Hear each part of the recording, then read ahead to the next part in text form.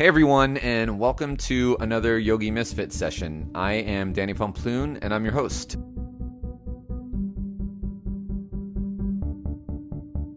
Today we have Peter Walters on the show. Peter, welcome. Thank you, Danny. So nice to be here. I'm so glad to have Dr. Peter Walters. Is that you? It's me.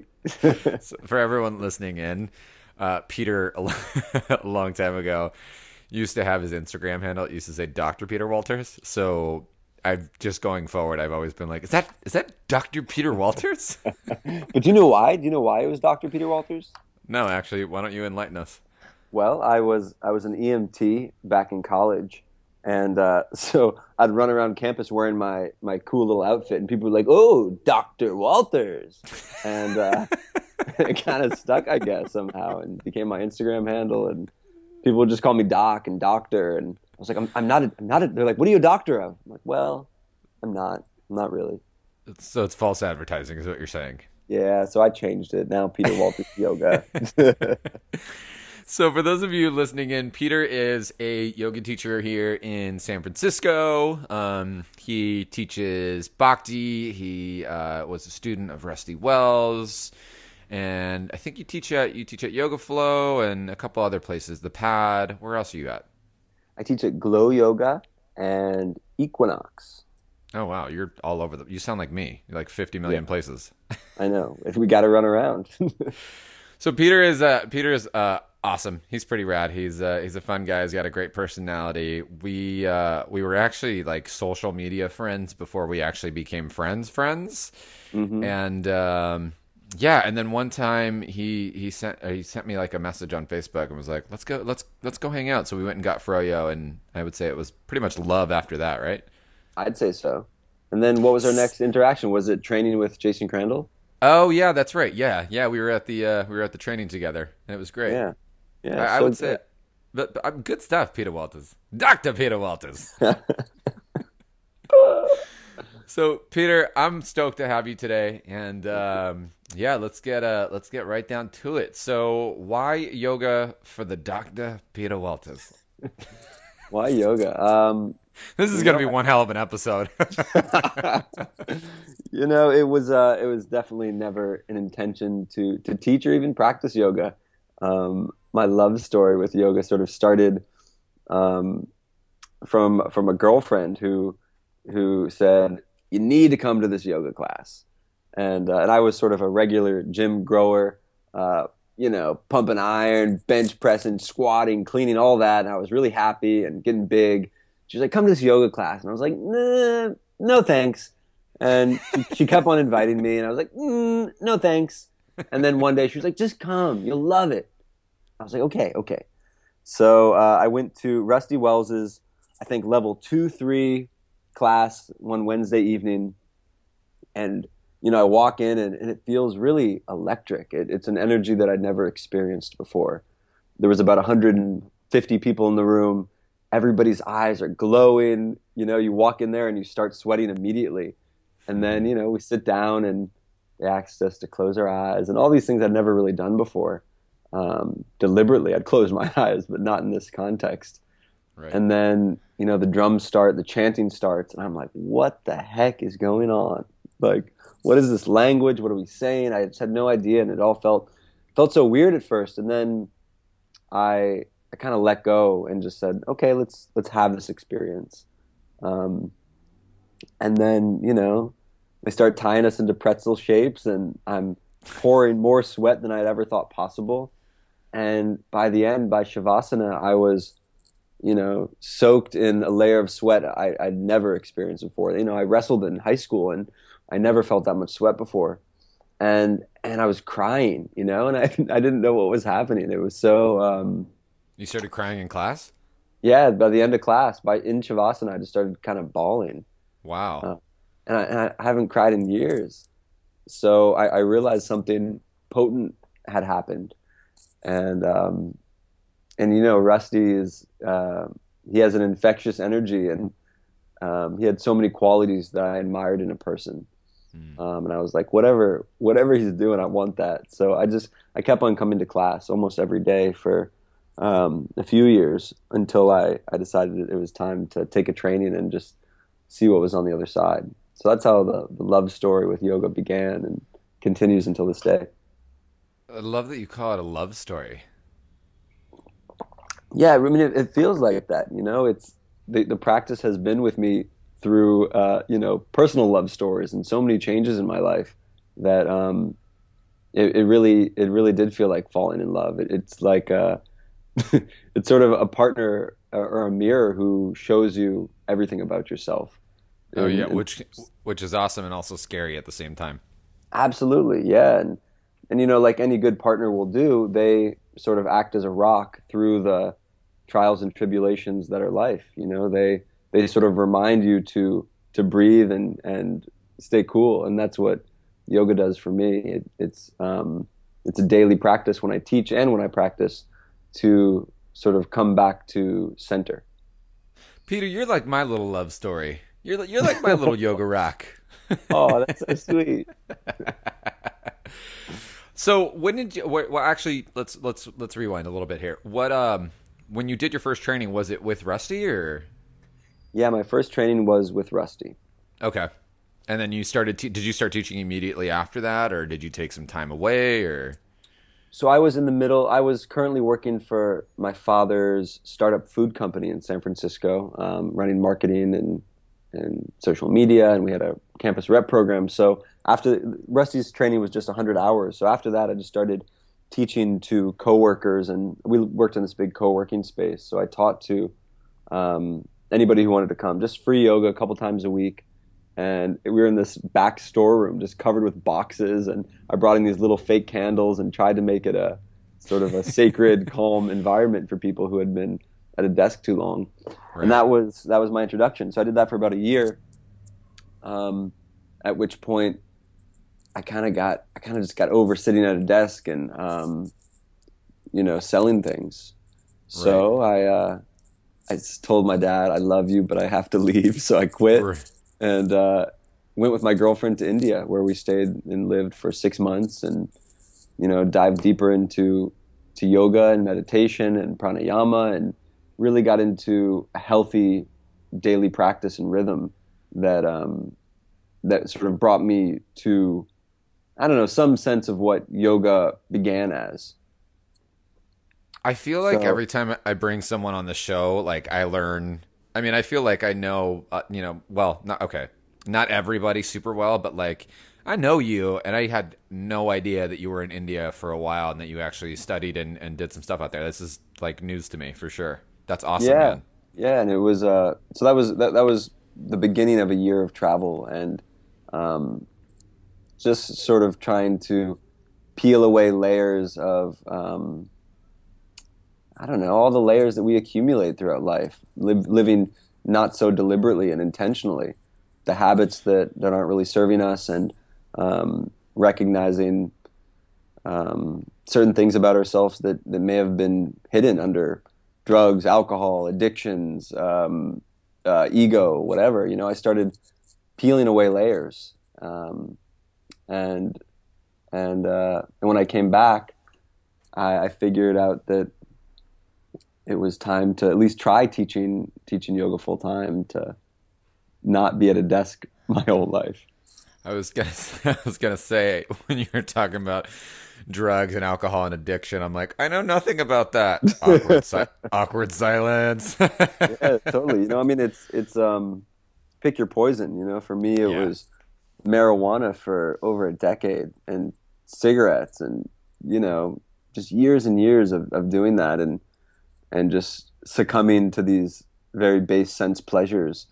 And I think sort of hiding from the present moment, hiding from emotions, hiding from what was directly in front of me, and kind of screaming my name. But um, pot became such a comfortable, beautiful escape when life got challenging, and I didn't want to face things. So yeah, and it's yeah, it was pot while I'm past it now. It was a wonderful teacher. So Right. like everything, we can thank these experiences and the people and the addictions even for showing us the way. Yeah, I agree. If it wasn't for I'm pretty open about my addiction. I like you name it, I pretty much did it. Hmm. If it wasn't for that, I would have never, that was my gateway into yoga. I had a Right. really bad, spill and I had some stuff happen in life and I couldn't handle it and I did the best that I could, and drugs and alcohol got me through most of it, but towards the end it got really rocky and someone was like, you've got to do something and you can't do this anymore. Mm. I was gonna say, originally when I had asked you to be on the show, we were gonna I was thinking about talking about chanting with you, just because you always give me a hard time that I don't chant, and I always give you a hard time that you like to chant, mainly because it's fun. But I feel like you touched a really good point, and I know you've described this to me personally, so I'm going to describe this to those listening. But something happened to you, and something happens to you, like when you chant, you crack open, Hmm. and I love that yoga was the thing that started to get you cracked open. Yeah. As much as I try to hold this big, I don't like to do these things, and because I don't want to be vulnerable. I actually pretty much, I am. It just takes me a little while to get there. It takes me a while to get comfortable, and it's through yoga I'm learning to be a lot more comfortable with it and just put it all out there. Me too, and when the first Rusty class, we were chanting, and it admittedly took me longer than one class to be okay with, you know, crying out the names of these Hindu deities, which I really had no connection to. And um, the more I dove into the practice, the more I chanted these same things, initially not knowing who they were, what they meant. Um, it became just the act of singing out, like really just belting from my heart, felt so good. I mean, I don't know about you, but when I'm in the shower or on my motorcycle cruising around, I'm just singing so loud. It makes me feel alive and fully awake. Um, This is and why I love you. and chanting does the same thing. And the more I sort of started learning and practicing with other teachers, and um, saying, okay, well, who is Shiva? What's Shiva about? You learn that all these deities that we sing to are aspects of ourself, aspects of any human life. That is the teachers that bring us into experiences, the teachers that sustain us through experiences, the teachers that challenge us and remind us that life is temporary and short. And all these can be represented by different deities. So we sing out to these qualities, um, to sort of say, help me get through this, take me to the next place, um, and just to make a joyful noise. Right. When you first started practicing, and even sometimes now, this is something I want to get into a little bit with you. Did you ever feel like classes were, let's say, like I felt like the maybe when I first started, and sometimes now, some classes were like really serious, and I think that yoga can, one, be intimidating because it can be seen as a very serious thing, but I think and even just whoever's listening to you right now, they can tell that you're joyful and you're a really happy guy. And what would you say about like actually like bringing some playfulness and bringing that joy into the serious tone of a classroom? Sure. I mean, that's where I came from. Well, two things. I mean, that's sort of who Rusty is. Rusty is playful. He's sweet. He's loving, and he has this really wonderful balance of simultaneously teaching with discipline, heart, humor, and joy. And that's how I began. Um, and after, from practicing with Rusty for a while, then going to other teachers, I saw that other folks didn't really do that. That they taught very clearly sometimes, very deliberately, and in a sort of a strict way. And it didn't speak to me. It spoke to my body in some ways, like, ooh, this alignment. But I didn't feel joyful. I didn't feel connected to the people around me. I often say that I encounter and practice with so many incredible teachers, but I don't necessarily resonate with them all. I see that they're all incredibly talented, skillful, well studied, but I don't have that deep human connection that that some of my own teachers have inspired in me, and that that we're creating experiences for people that are helping them see more clearly, helping them wake up, helping them feel a sense of love, and I guess I always have been sort of a joyful, playful, silly person, and it's always made sense to me to bring that into my yoga classes. And how do you specifically bring that into, I mean, two-part question, actually. How do you bring that into your class as a student? And then how do you bring that into your class as a teacher when you're delivering? Yeah, I mean, as a teacher, I repeat the same horrible jokes most of my classes. Generally, pretty confident that they can elicit at least a smile from people. Sometimes laughing, sometimes. What's your favorite horrible joke? I don't know if I want to. I don't know if I want to share them. I kind of would hope people will come to my classes and get to experience them. Can we get like a little taste, just like a tiny, teeny taste? Well, I mean, I think it's. I think a lot of yoga teachers now use the same jokes. Like you put them in plank or utkatasana and say, okay, so we're just going to stay here for 5, 10, 1 hour, and just. Oh yeah. One of those, or when they're in triangle, be like, raise your hand if you love this. Right. Mostly stupid jokes, but they have a way of cracking a serious face or a frown or Sure. a really tight jaw. Yeah. So, humor and joy for me is very purposeful, to pull people out of their heads, back into their body, back into the present moment experience. What about when you go in as a student? How do you find that playfulness in your class when you're practicing? Yeah, I sort of try to remember the things that I say in my own classes when I'm teaching. I'll be in Utkatasana and I just put on a big grin because it's hard, because otherwise I'm going to frown and just furrow my brow and tighten my jaw. So I do what I preach. And you're just cracking yourself up in class. Yeah, kind of. And That's then, awesome. I see people next to me. When you either flip your dog or you open your hip when you're in down dog. I'll tickle the person next to me with my toes sometimes, and get some weird looks. I just try to get a rise out of people sometimes, and some people they freak out a little bit, but other times, people, they smile. I love just helping people smile more. Yeah, I agree. I think sometimes, when we teach, we do it so much that we got to keep ourselves entertained one way or another. Yeah, exactly.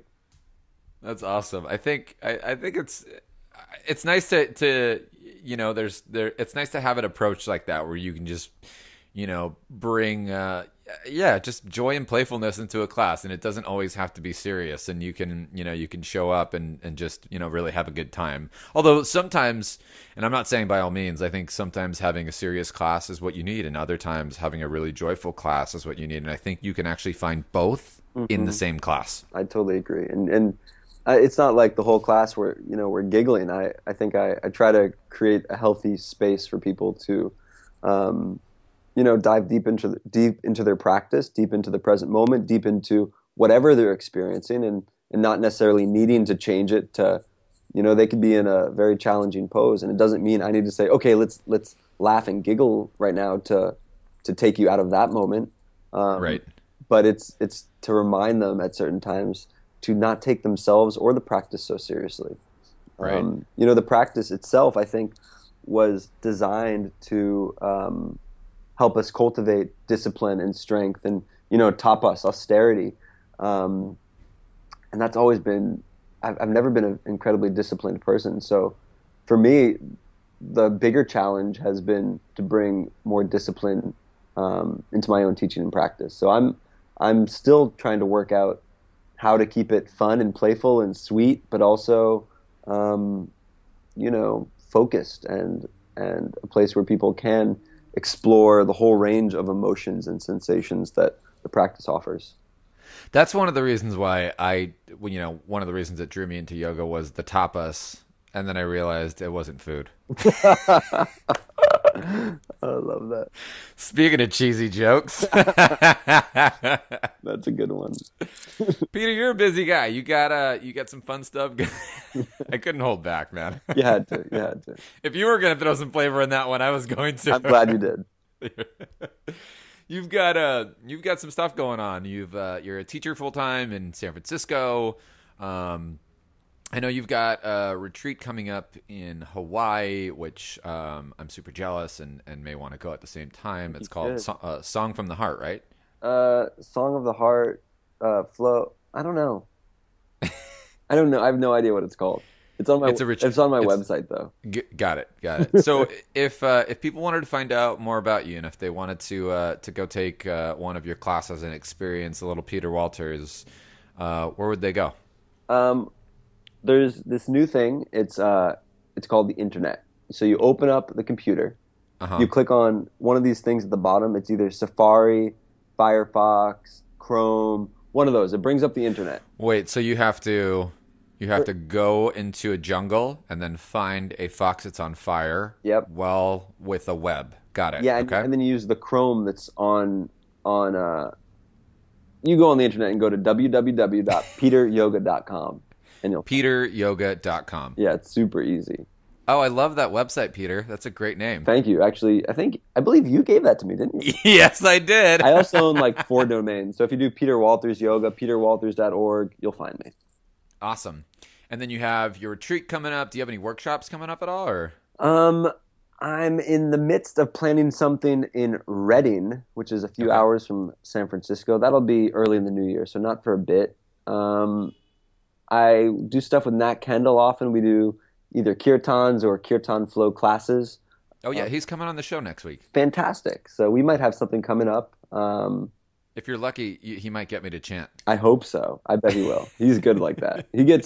Nat is he's so amazing at giving people permission to chant and to explore places that they wouldn't have otherwise explored. And he'll get you chanting. I know it. Awesome.